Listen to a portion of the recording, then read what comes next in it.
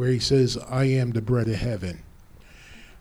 It's a powerful statement for many reasons. It declares that he is fully God, fully man, and that there is no life apart from him. And we'll talk more about that as we go through the service. Also, it's a communion service, and I would ask that for purposes of distractions, if you could, I know, Doc, you could be on call, and others need phones, but if you could put the phones on vibrate, so they don't ring during the service, that would be good, because I really want us to come along the communion table in a worshipful way. Okay, so speaking of worship, as we start to worship, I love this song by by Matt Redman. I twisted the letters there. No, by Matt Redman. And Matt Redman is a prolific songwriter, singer of Christian music. And he recognized sometimes that we make worship something it wasn't intended to be. And that is, we make it more performing than an act of worship. And so he wrote this song about it, and it's a sincere song. So if you're able to stand, would you join in? And Chip, I'll hand it over to you. Okay. Morning, church. God is good. All the time. And all the time. God is good. Amen. So it's all about him, Jesus. Our God who came to earth to take on man's sin and wipe the slate clean of our sins. It's all about him. We owe everything to our Lord. We owe our existence before and after death to him. He paid a debt that we can never repay. So give him praise and song and everything that's in our hearts. Come and worship our Lord Jesus Christ.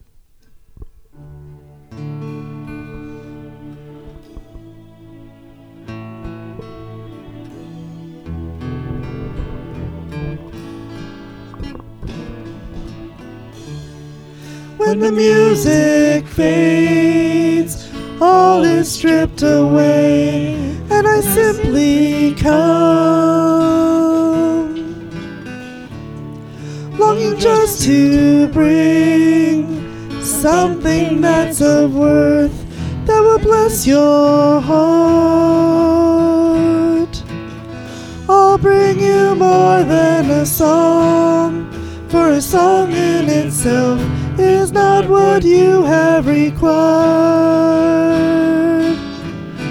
You search much deeper within, through the way things appear. You're looking into my heart. I'm coming back to the heart of worship, and it's all about you. All about you, Jesus. I'm sorry, Lord, for the thing I made it, when it's all about you. All about you, Jesus.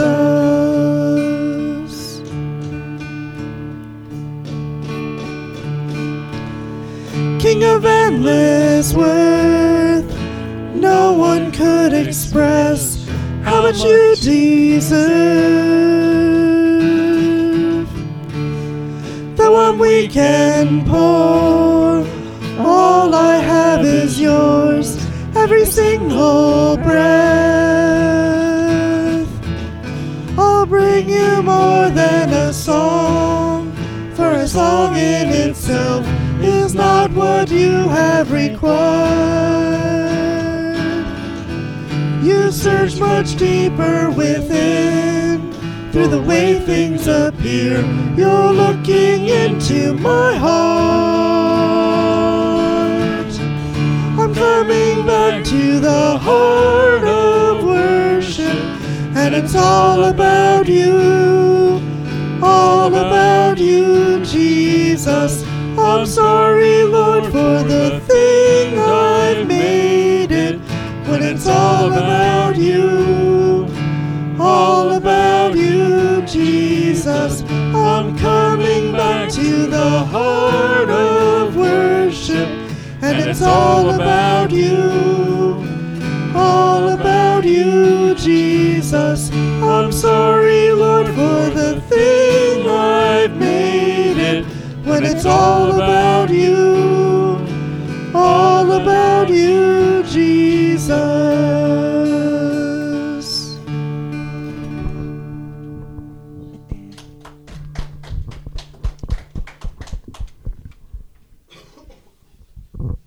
Take a deep breath. Take another one. Let it out slowly. Yes, do it again. And another.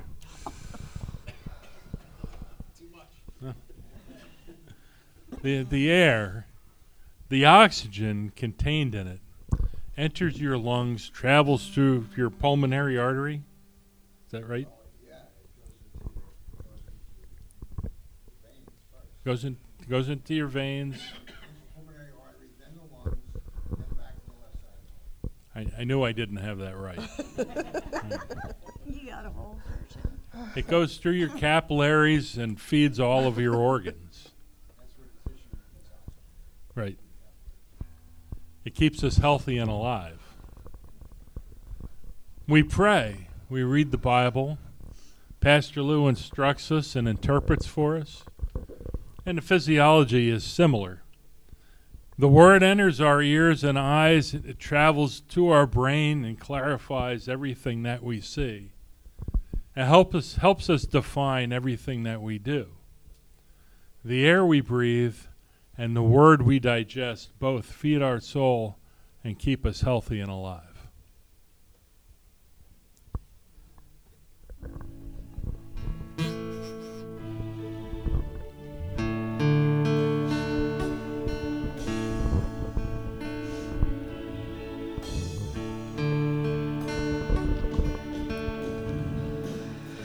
This is the air I breathe. This is the air I breathe. Your holy presence living in me.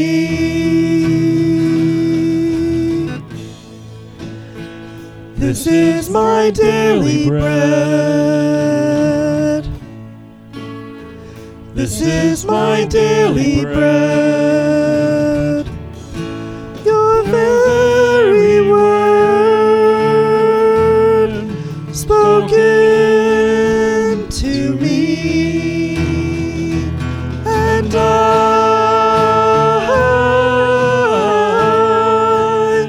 I'm desperate for you. And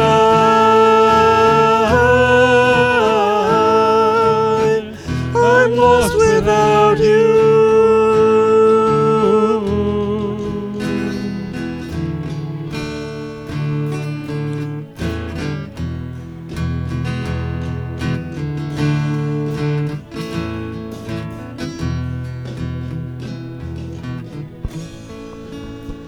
This is the air I breathe. This is the air I breathe. Your holy presence living in me.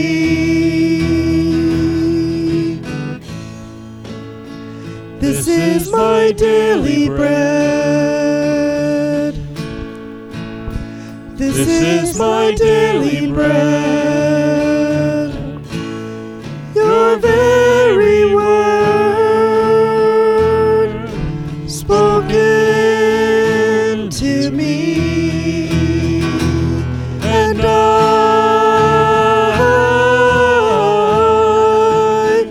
I'm desperate for you.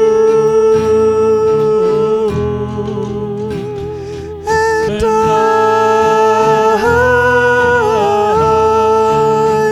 I'm lost without you.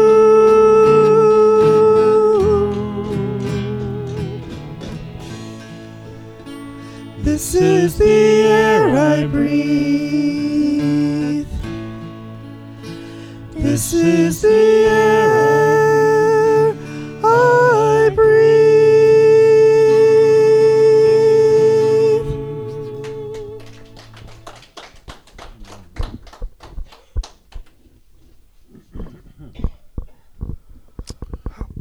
God turned his head away from Jesus as he became unrecognizable, holding the sins of man. The creator and son of David hung on the cross in agony and announced that his trial was at an end. Jesus died and the veil was torn, his work on the cross complete.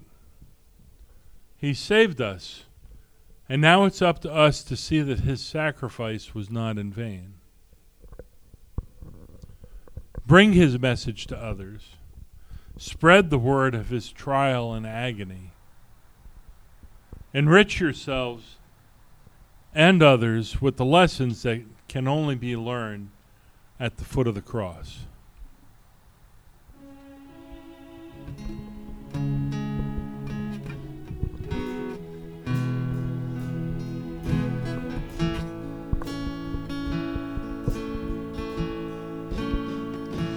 There's a place where mercy reigns and never dies.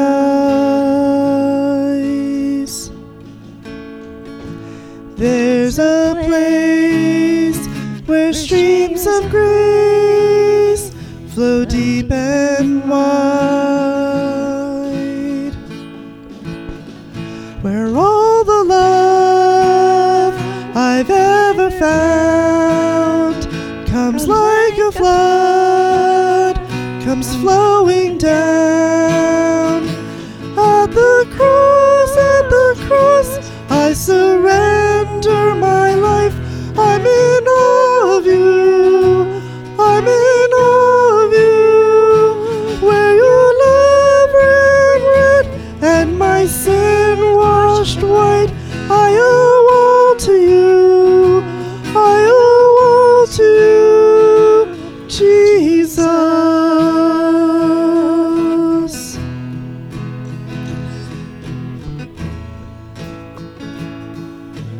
Place where sin and shame are powerless,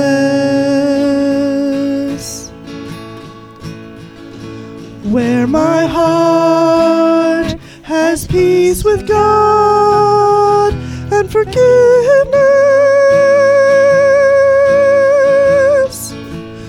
where all the love I've ever found comes like a flood, comes flowing down. At the cross, I surrender my life. I'm in awe of you, I'm in awe of you, where your love ran red and my sin washed white. I owe all to you, I owe all to you. Here my hope is found, here on holy ground. Here I bow down, here I bow down. Here arms open wide, here you saved my life. Here I bow down, here I bow. At the cross, I surrender my life. I'm in awe of you, I'm in awe of you, where your love ran red and my sin washed white. I owe all to you, I owe all to you, I owe at the cross, I surrender my life. I'm in awe of you, I'm in awe of you, where your love ran red and my sin washed white. I owe all to you, I owe all to you, I owe all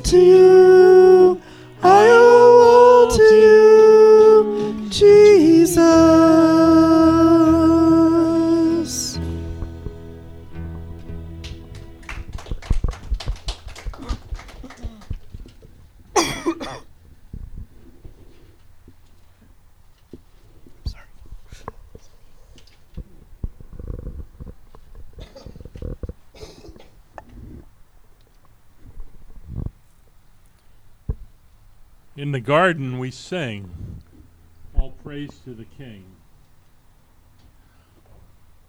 His wise countenance is certain. From his throne on high he shares his love by and by, and the world around us quickens. His words I hear, their meaning clear, and the birds can't match their sweetness. The song of sacrifice and pain from which we do gain, surrendered in utmost meekness. Singing again we do not disdain the message sang so tender, that love abounds on earthly grounds, from spirit and flesh surrendered. In the garden we sing our praise to the King. He rules our hearts forever, so kneel to the cross, his virtue, his loss, his life we will always remember.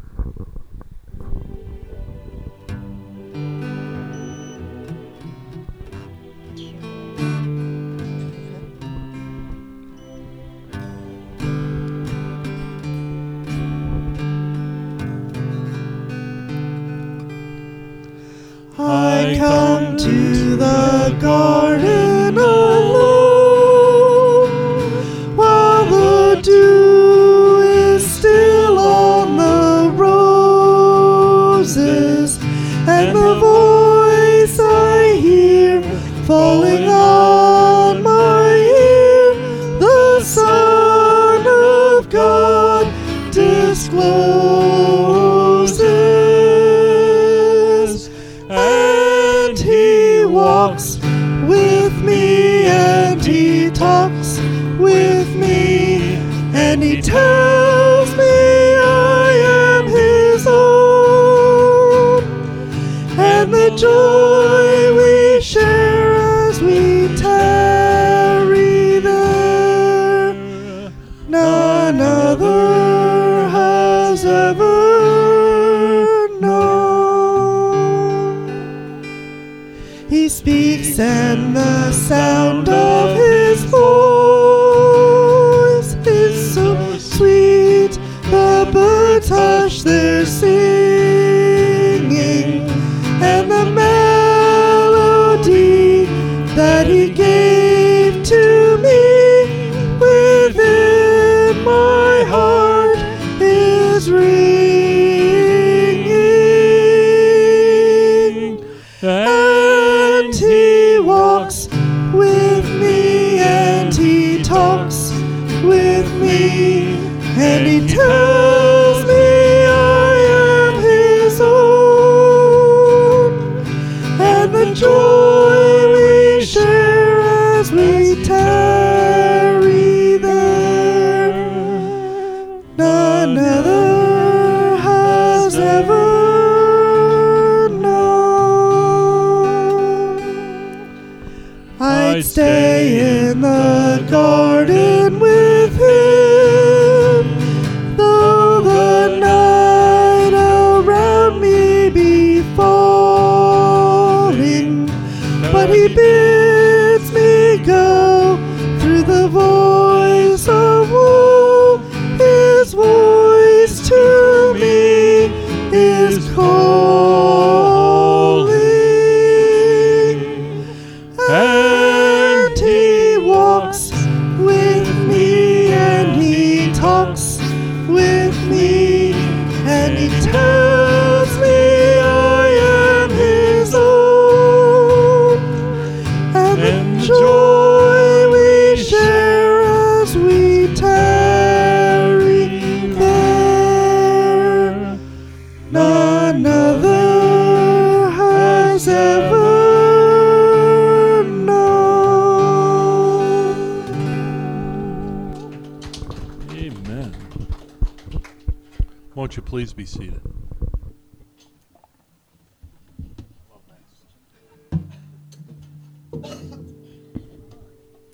So, please read with me, brothers and sisters, the responsive reading. Psalms 19, 10 through 14. Oh, is it? Hello? It's on. I'll just eat it. Psalm 19, 10 through 14. All right, they are more precious than gold, than much pure gold. They are sweeter than honey from a honeycomb. By them your servant is warned. In keeping them there is great reward. But who can discern their own errors? Forgive my hidden faults. Keep your servant also from willful sins. May they not rule over me. Then I will be blameless, innocent of great transgression. May these words of my mouth and this meditation of my heart be pleasing in your sight, Lord, my rock and redeemer. So the Lord decrees and his word, the Lord's decrees and his word are designed to keep us blameless and innocent if we only faithfully follow them. They are a guide to the living the way God wants us to live. From the Grace and Truth Study Bible, 2 metaphors express the value and delight Christians experience in God's Word: pure gold and fresh honey. God's words also warn us of and guide us to a good outcome in this life and beyond. His truth exposes various kinds of sin, whether private or blatant. Those who heed the Word become like the Word, complete in maturity.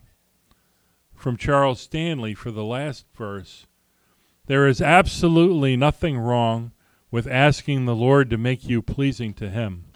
In fact, he loves to teach you his ways. He tenderly molds your character so that you speak, think, and act in a way that honors him. Amen. Thank you, Chip. Psalm 19 is a great psalm. The first half of it talks about general revelation of God in nature, okay? And the last half talks about the value of his word. So if you get a chance, read it later. It's a real great psalm. Those who are helping with the offering, would you come forward, please? As they come forward, again, my heart was grieved this morning. Well, actually, last night I saw this on the news about the mass shooting again in Texas. I mean, it's horrible. And Mary Lou thought she heard there was another one in Mississippi, but I think there's more so far this year than there's been in any other year. So we got to really pray. I mean, this act of violence is so senseless and brutal, and it's sinful. There could be a lot of reasons for it, but the reasons don't matter. What matters is that there are people who are no longer alive today because of that, and husbands and wives will not come home, and brothers, sisters, it was bad. So, at the risk of sounding cliche-ish, why don't we pray for peace? All right, let's pray. Father, evil causes so much strife, anger, hatred in this world. Father, it seems to be the theme of the day. And yet we know you're in control. My prayer, Father, is that you be with these people in Plano, Texas, Father, who have lost loved ones, those who are injured. And Father, we still don't know why the shooter did what he did. But we're grateful for law enforcement who happened to be present on the scene dealing with something else. Otherwise, this could have been much worse. But Father, as we look at our country and we see the restlessness, the anger, the short fuses, more than ever, Father, we need you. We need Jesus. Without Jesus and the Word, and the Spirit, hearts will never be changed. So I pray, Father, for revival in this church and other churches, and I pray for spiritual awakening around this country. Father, it looks like evil prospers while people who do what's pleasing to you suffer. That's nothing new. And ultimately, we have to leave everything in your hands. And so, Father, be with this family today. Be with those who lost loved ones. And Father, as we wait upon you now for tithes and offerings, we ask we give with glad and voluntary hearts. We pray this in Jesus' name. Amen.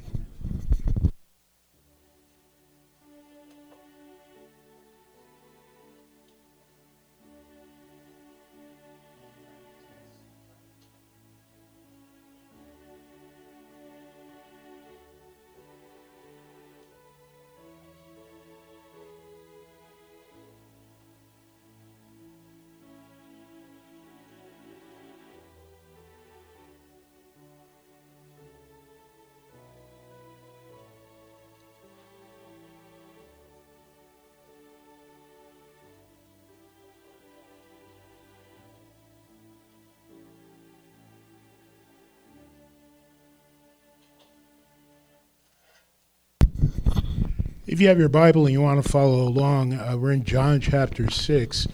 The last section of this, verse 47 to 71. What does it take to keep oneself in good physical shape?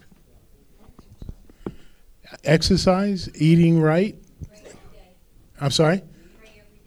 And pray it. Well, yeah, that's spiritual, right? We'll get into that, but they do go hand in hand, Bonnie, right? Okay. Now, it takes work and discipline. Isn't that right? How many homes have treadmills that aren't being used? That's right, for laundry, right? They're being used in that way. I mean, the intent was good, but it takes discipline and work. Isn't that true? Now, years ago in the mid-'70s, when I was working up in Long Branch, I got acquainted with a local station that played oldies. You know I like oldies.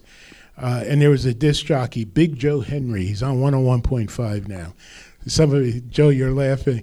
Right? He's still going strong. Now, Big Joe was big at one time. He's lost considerable amount of weight, but he still goes by the name Big Joe Henry.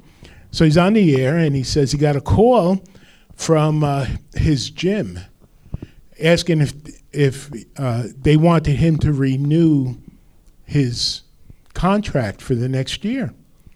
And he said, oh, of course, I'm a big believer in gyms. No problem. Let's renew it. Oh, by the way, can you send me directions to your gym?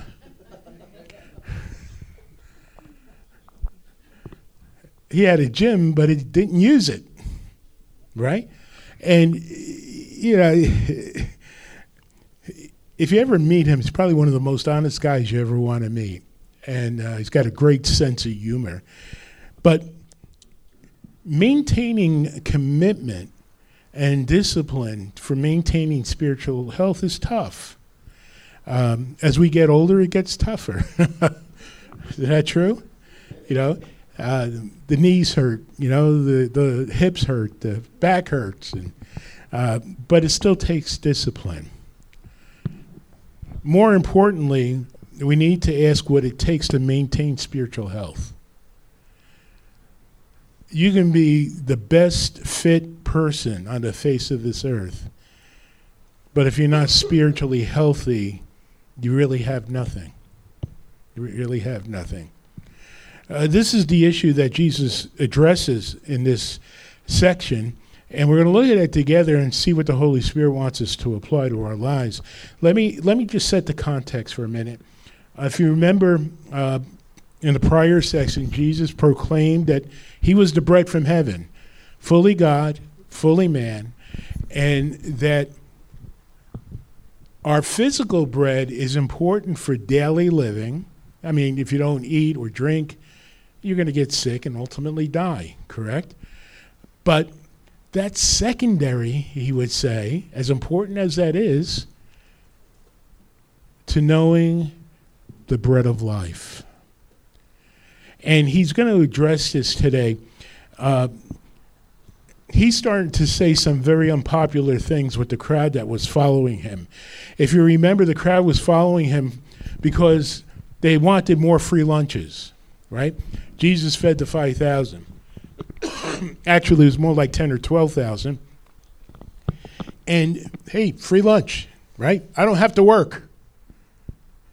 And they were following around, and I hope this doesn't sound sacrilegious, but they wanted to see the next trick that he was going to do and feed them again, right? And Jesus knew this. The passage says Jesus knew their motives. What's a motive? Who can tell me what a motive is? Why you're doing something is a whole different thing than what your original. Yeah, it's the reason why you do what you do, correct? And their motive was not to really follow him and embrace him. Their motive was to get a free lunch, okay? Now listen, there's nothing wrong with a free lunch. However, that's not what Jesus is all about. Is he concerned we eat? Absolutely. But he's more concerned about our hearts. And so in this passage, as we go into it, I want you to see how it develops. It starts in verse 47. Very truly, I tell you, the one who believes has eternal life. I am the bread of life. So Jesus is presenting himself as the bread from heaven, and he's saying, whoever believes that I'm the bread of life, that his Father sent the Son, the bread of life, to the world, whoever believes that, truly believes it, for the right reasons, you start on the journey to eternal life. That's how important this is. So it starts there, right? When you see very truly, I tell you, some translators use amen, amen, I tell you. Look, you can't get more truth than this. This is the truth. The one who believes has eternal life. I am the bread of heaven. Then he goes on to say, your ancestors ate manna in the wilderness, yet they died. Do you remember that? After the Exodus, right? The Jews, they were grumblers and complainers. They're like us, right? They're miraculously delivered out of slavery. That's the Passover, correct? They're delivered out of slavery. They cross the Red Sea. They get to the other side. The Egyptian army is drowned after they cross. And right away, they start complaining to Moses. Moses, did you bring us out here to die? We're in the desert. What are we going to eat? What are we going to, how are we going to sustain ourselves? And that cycle went on. Finally, Moses prayed. Moses was like the priest. He interceded for the people and he prayed. And God said, okay, have the people go out every morning, collect the manna that falls from heaven. What's manna? Bread. All right? Collect the bread that falls from heaven. You'll have enough to eat for the day. By the way, in the Lord's Prayer, the 23rd Psalm, where it says, give us this day our daily bread, I really think that's a reference to the manna, because in the original language, it says, give us enough for today. Enough bread for today. And the question comes up, what if God gives you more? Well, then share it with somebody who needs it, right? But your your ancestors ate manna. And then they started complaining about that. They liked it at first. And then they went to Moses and they said, hey, Moses, look, can't we have meat? I mean, how many ways can you prepare manna? Right? Manna Parmesan, manna with garlic and oil, manna, with who knows what. I mean, listen, we've all had times where we've eaten the same thing day after day. And I understand you can grow tired of it, but they failed to see God's provision here. All they were interested in was their stomachs. And God graciously provided for that, but it didn't take long to complain. And Jesus makes the point that even though they had manna and they had enough for every day, they eventually died. Wow. Here you go. This, I think, is the key verse. But here is the bread that comes down from heaven, which anyone may eat and not die. In other words, Jesus is kind of pointing at himself and saying, I'm the bread of heaven. I'm standing before you. You trust in me. You will never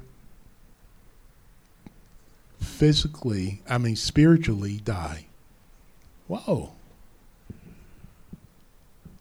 Anyone may eat and not die. But then it gets deeper. You can count in this chapter how many times he said, I am the bread of heaven, or I'm the bread of life. Now he says, I am, and that's a proclamation of God himself, right? I am the living bread that came down from heaven. Whoever eats this bread will live forever. This bread is my flesh, which I will give for the life of the world. Now, bear in mind, he's talking to a group of followers who are looking for free lunch. He's also talking to a group of Pharisees who's spying on Jesus, wondering what everything's going to do. And then he says some of this bizarre language. He's saying, whoever eats this bread is my flesh.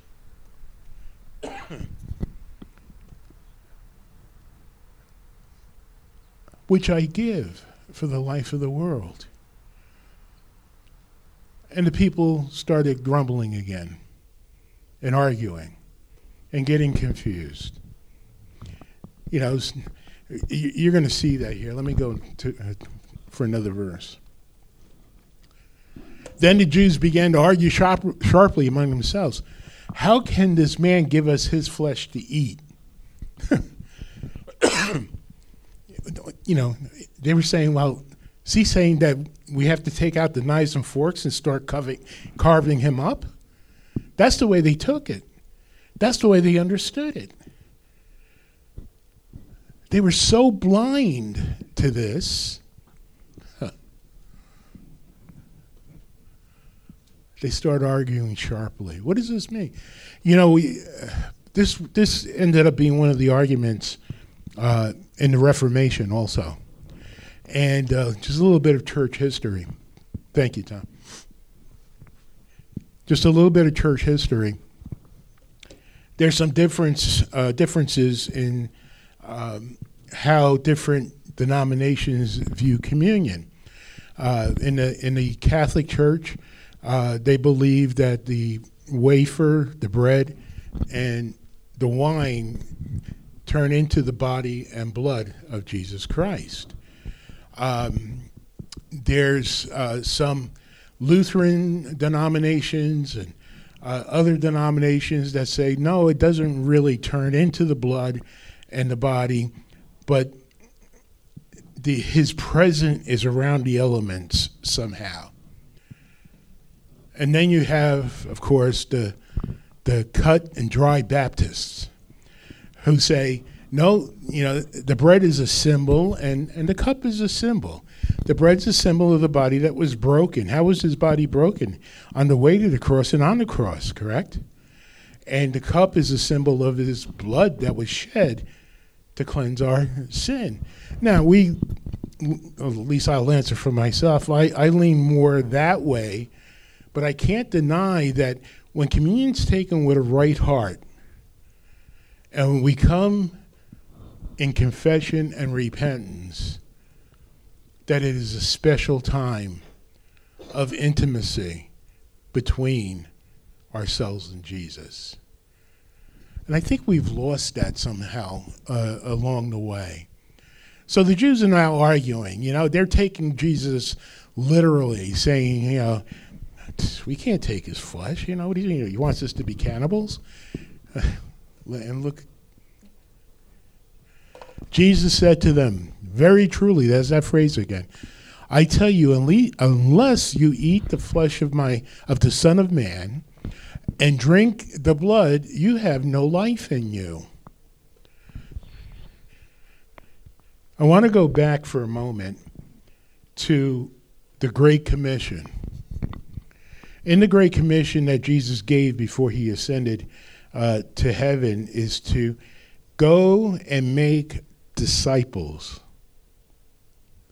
of all nations, teaching them what I taught you in the name of the Father and in the name of the Son and the Holy Spirit, and baptizing them. Okay? And what Jesus was saying there is this: look, eternal life starts the moment you believe in the bread from heaven, Jesus himself. But that's just the beginning. Because in order for us to be spiritually healthy, we have to have a steady diet of Jesus. How do we get a steady diet of Jesus? Through his word, through prayer, through worship, daily. Listen, I pass by gyms when I'm on the road very early in the morning many times. They're packed. They're packed. I'm sure there are people with gym memberships like Big Joe Henry he was joking about who never show up, but by and large they're packed. Can you imagine if we took the things that we're passionate about and steered that same passion to spending time with Christ every day?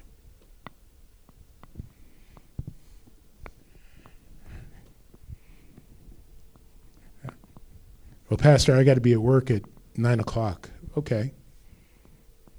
Get up earlier. How long do you get for lunch? Well, I get a half hour.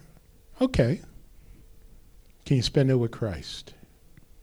Can you spend it with taking in from him the living bread that we need to maintain spiritual health? Well, Pastor, when I come home at night, I'm tired. Join the club. But when you come home at night, it seems like we all have energy to do what we want to get done. And have we spend any time with Christ? You see, I think Daniel had it right. And not to be legalistic about it, but I think one of the keys to Daniel being a godly man in the midst of a perverse culture is that he prayed 3 times a day. He prayed 3 times a day.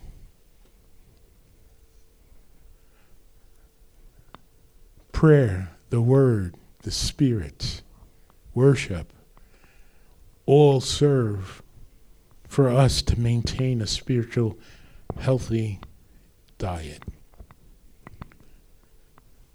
Unless you eat the flesh of the Son of Man and drink his blood, you have no life in you.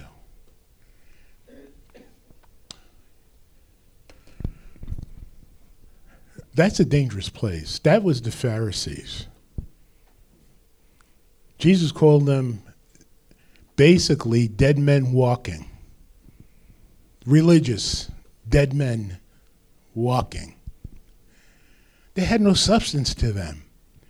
I forgot to use the egg illustration. I actually had one here a couple of weeks ago, and I was going to ask Tommy to play the bad guy here. And I did this with him once before.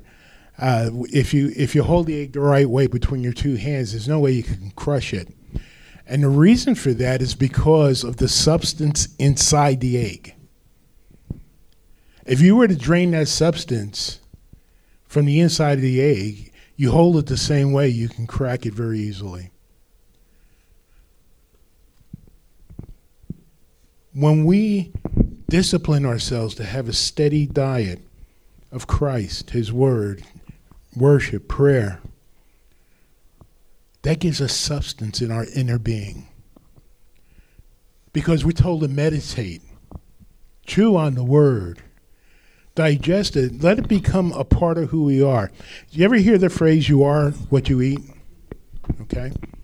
Now listen, being Italian, I love garlic. Right, Janine?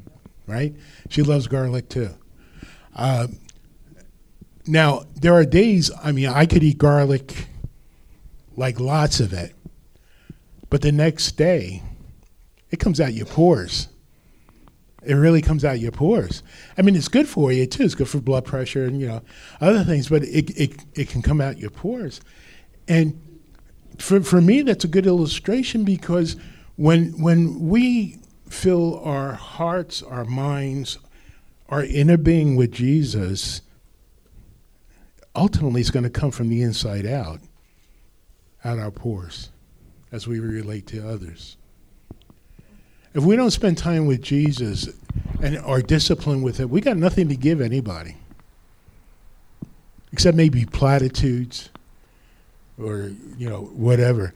Well, Pastor, it takes work. Yeah, it does. But what's more important? Make time. Martin Luther, the great reformer, had a secretary, and the evening before the next day, secretary would have his agenda, and he says, you're going to be busy every minute of the day. He says, I know you want time for prayer, but you're not going to have any time for prayer. And Luther says, I'll just get up earlier. It was simple. I'll just get up earlier. Unless you eat the flesh of the Son of Man and drink his blood, you have no life in you. Whoever eats my flesh and drinks my blood has eternal life. I will raise them up on the last day, looking towards the second coming of Christ, correct? If you're his, well, on the last day, he's going to raise us up. For my flesh is the real food, and my blood is the real drink. Whoever eats my flesh and drinks my blood remains in me and I in them. Paul puts it this way. He says, listen, it's not enough just to go to worship on Sunday, although that's important. But he says this, in order for you to abide in Christ, you need to meet with him daily. You need to stay in his word daily. You need to be praying and worshiping daily. That's how important it is. When we choose not to do that, we become no better than people who get saved and never grow. Because true growth comes from the inside out. And that only with the food of Christ. Just as the living Father sent me, I live because of the Father, so that one who feeds on me will live because of me. This is the bread that came down from heaven. Your ancestors ate manna and died, but whoever feeds on this bread will live forever. Well, why? Because Jesus conquered the grave. Right? He said this while teaching in a synagogue in Capernaum. Now, the Pharisees had to be like red in the face because he was just really criticizing them. And then it goes on to say, on hearing it, many of his disciples said, this is hard teaching. Who could accept this? In other words, this is too much like work. What's he talking about eating flesh? I'm out of here. He's not going to give us free lunch anymore. I'm out of here. And I'm afraid that sometimes we treat God like that. Well, God, you didn't give me what I wanted, so I'm out of here. And, most of the times what gets blamed for that is, people will say, well, the pastor's not feeding me. The pastor's feeding you. Are you hungry for the bread from heaven? Or we try to make God like Santa Claus. Lord, I've been good. How come you're not giving me what I'm asking you for? Worse yet, we make God like Monty Hall. Right? Hey, God, let's make a deal. I'll come to church if you do this for me. And I can picture God saying, I'm not going to do a thing for you. If you're not coming to church to worship Father, Son, and Holy Spirit, you got it all wrong. You got it all wrong. So, the disciples desert Jesus. Aware that his disciples were grumbling, he said to them, now this is the 12. The 12, his own 12 plus the others. Does this offend you? Then what if you see the Son of Heaven ascend to where he was before? The Spirit gives life. The flesh counts for nothing. The words I have spoken to you, they are filled of what? The Spirit and life. He's saying, wait, you have to understand. Jesus is the living Word. And everything he says is filled with the Holy Spirit and the life that only he can give. Yet there were some of you who do not believe. Now, Jesus used the ascension to say, look, here's how bad your unbelief is. Even if you saw me go from this earth back up to heaven, you still wouldn't believe.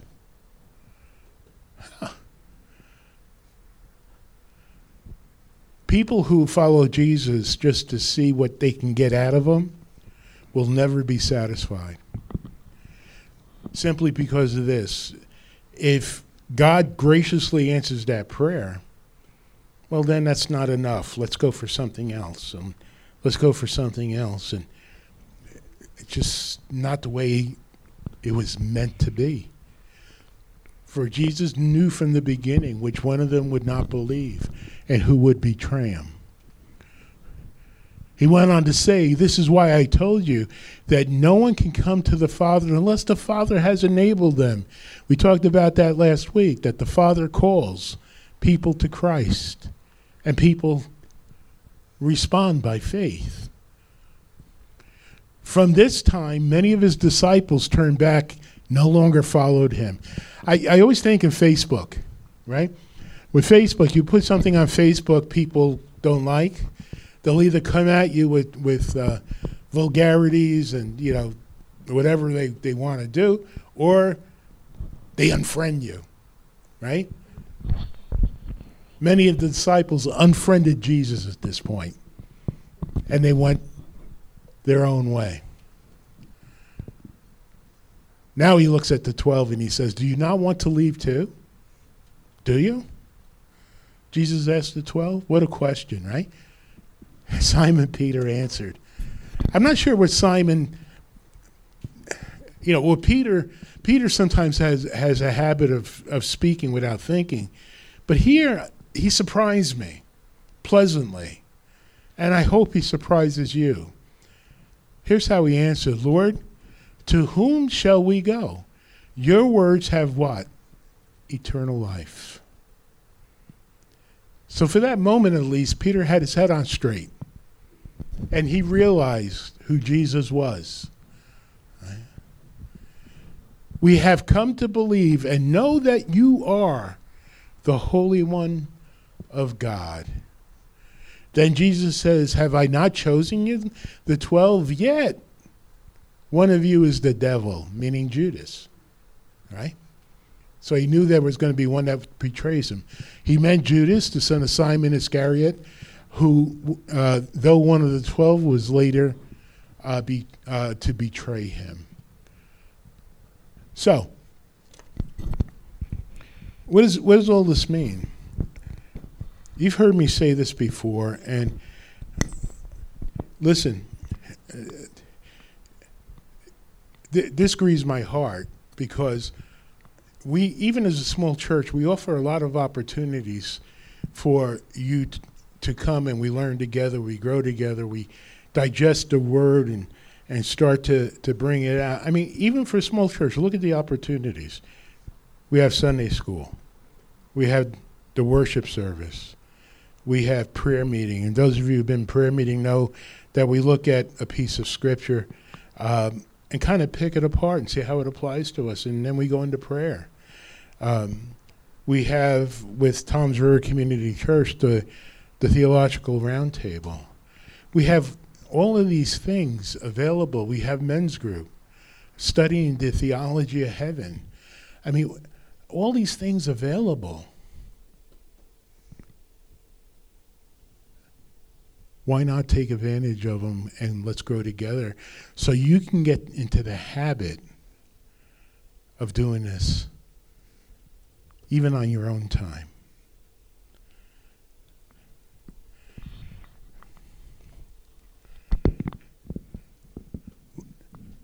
Let me ask you another question.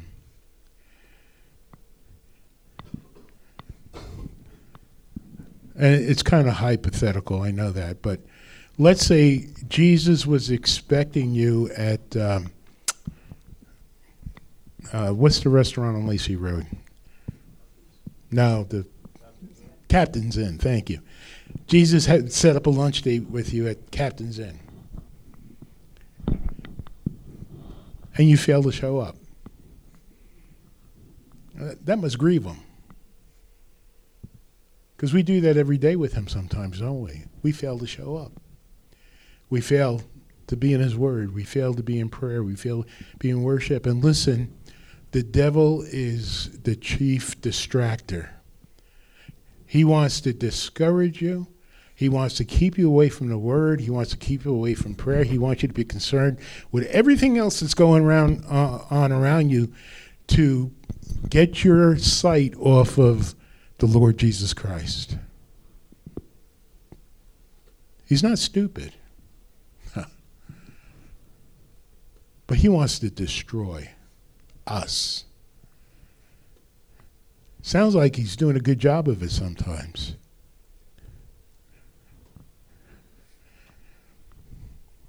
One more restaurant metaphor.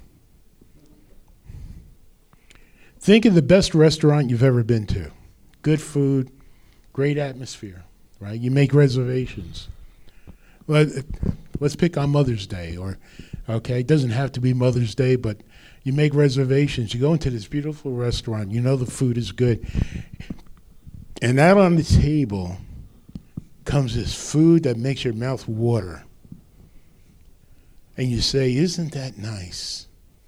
And then you get up and leave. What good did the food do you? Not a thing. When we ignore Jesus and we're not constantly in the Word, worshiping, letting the Word change us from the inside out, Jesus is the best meal we can have, His Word. And a lot of times we just say, looks good, and we close it and we walk away. I can't emphasize this enough. I think this is the greatest weakness of the American church today. I really think we've clasped onto being entertained and not be willing to hear the hard things that Christ has to say. And some of these are hard. We got to wrestle with them. All I know is this. Without a disciplined prayer life, without being disciplined to be in the Word devotionally and studying the Word, without the discipline of worship, we will never be spiritually healthy. And as a pastor, I take that seriously. Because this is not about me. It's about equipping you and encouraging you to maintain spiritual health. We have a lot to think about as we come around the Lord's table. As we come around the Lord's table, the instructions that the Lord gave to Paul in 1 Corinthians says, listen, coming to the table is a serious matter. It's a matter, it's a table for sinners. Why do I say that? Nobody's perfect, right? It's a table for sinners, but it's the place where we come and we remember the sacrifice that Christ paid for me, for you, on the cross. And in doing that, we have to examine ourselves. We have to honestly come before God and ask God to reveal things in our own heart, our motives that are wrong, unconfessed sin that we need to repent of. It's a time of self-examination. And Paul says you need to come in a worthy manner to the Lord's table. In Corinthians, where this is from, the church of Corinth, some were abusing the Lord's table. They didn't come with the right motives. They were coming drunk. They were ignoring each other's needs. They were ignoring Christ. And Paul says this, because of this, some of you are sick, and some of you have died. That tells me that Jesus takes his table that he instituted seriously. And we ought to also. So I'm going to ask those serving, would you come up? We'll give out the bread, and please hold it and we'll partake together.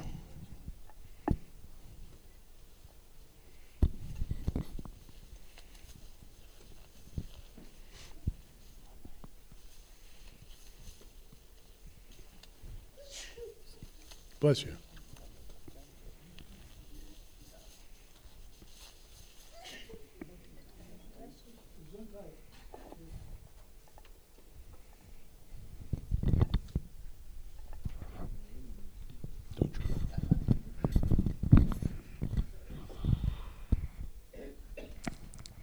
Let's pray. Father, as the bread is given out, would you help us, Holy Spirit, to reflect in our hearts, to confess what needs to be confessed, to repent of it, and ask for help not to do it again. Help us with it. Bring to the table our bad motives and leave them with you. But give us direction going forward. And I pray this in Jesus' name. Amen.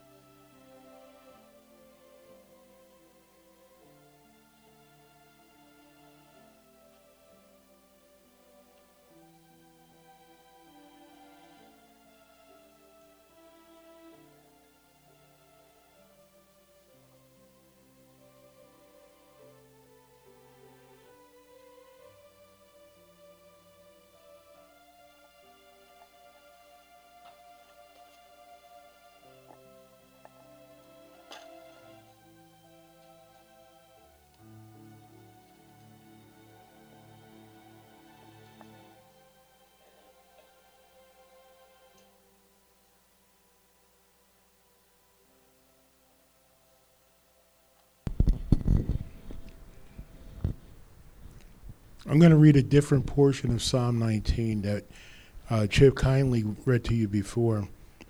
This is verses 7 through 9. The law, or the word of the Lord, is perfect, refreshing the soul. The statutes of the Lord are trustworthy, making wise the simple. The precepts of the Lord are right, giving joy to the heart. The commands of the Lord are radiant, giving light to the eyes. The fear of the Lord is pure, enduring forever. The decrees of the Lord are firm, and all of them are righteous. When Jesus instituted the communion table at that Last Supper, he used the bread as an illustration. And I'm sure he had John 6 in mind, remembering that discourse that he had at that time. And he broke bread, and he gave it to his disciples, and he said, "This represents my body, which is broken for you." He says, when you eat this, do this in remembrance of him. Would you partake, please? We'll pass out the cup and hold it, and we'll partake together.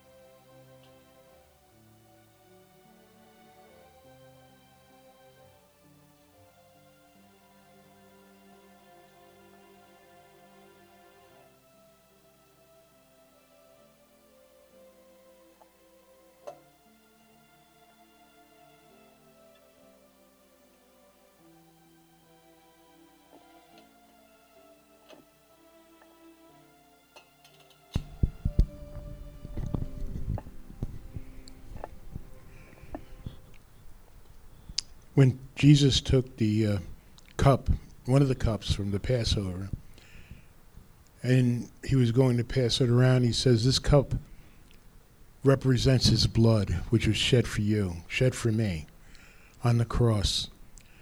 This blood ratified the new covenant that he makes with us, that he will never leave us or forsake us. And he says, when you drink this, do this in remembrance of him. Would you drink, please? Thank you, Tom. We're going to wait upon you now for the benevolence offering. If you feel led to give, that would be great. And then I'll ask our singers to come up for our closing hymn. I apologize for the length of the service today, but I thought it was important. So you'll get a treat next week. You'll be out on time, probably before time.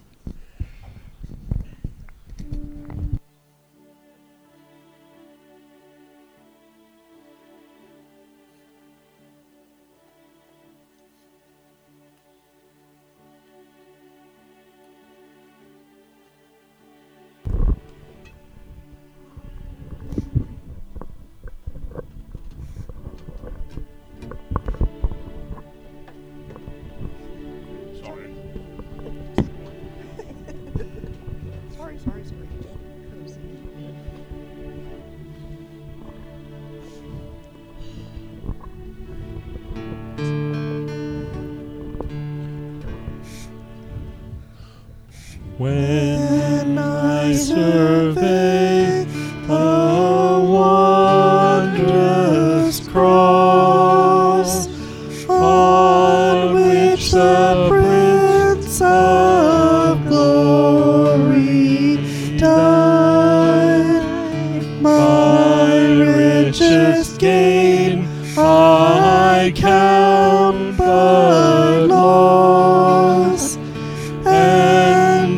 are content on all my pride. See from his hands, his feet, sorrow and love flow mingled down. Did such love and sorrow meet, or thorns compose so rich a crown? Oh, the wonderful cross, oh, the wonderful cross, bids me come and die, and find that I may truly live. Oh, the wonderful cross, oh, the wonderful cross, all who gather here by grace draw near and bless your name. Were the whole realm of nature mine, that were an offering far too small. Love so amazing, so divine, demands my soul, my life, my all. Oh, the wonderful cross, oh, the wonderful cross, bids me come and die, and find that I may truly live. Oh, the wonderful cross, oh, the wonderful cross, all who gather here by grace draw near and bless your name. When I survey the wondrous cross.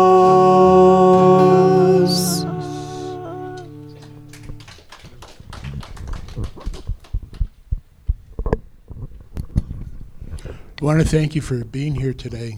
You're a blessing to me. I appreciate it. Thank you to the music people and for putting up with my music. Okay. Listen, my prayer is that we go forth healthy. I'm not just talking about physically, I'm talking about spiritually. Because I believe we're going to need to be spiritually healthy as time goes on, because the culture is not very friendly anymore to the things of Christ. As Solomon said, there's nothing new under the sun. Let's pray. Father, we thank you. Thank you for this opportunity to come together. I pray your blessing on each one that is here. And Father, would you release us in the power of the Holy Spirit? Holy Spirit, give us the desire to spend time each and every day with Jesus, meaningful time, where we truly want to let the Word speak to us, that we would meditate on it and make it a part of us so that it can change us from the inside out. And so, Father, dismiss us. We pray this in Jesus' precious name. And all God's people said? Amen. Hey, not bad. Have a great day.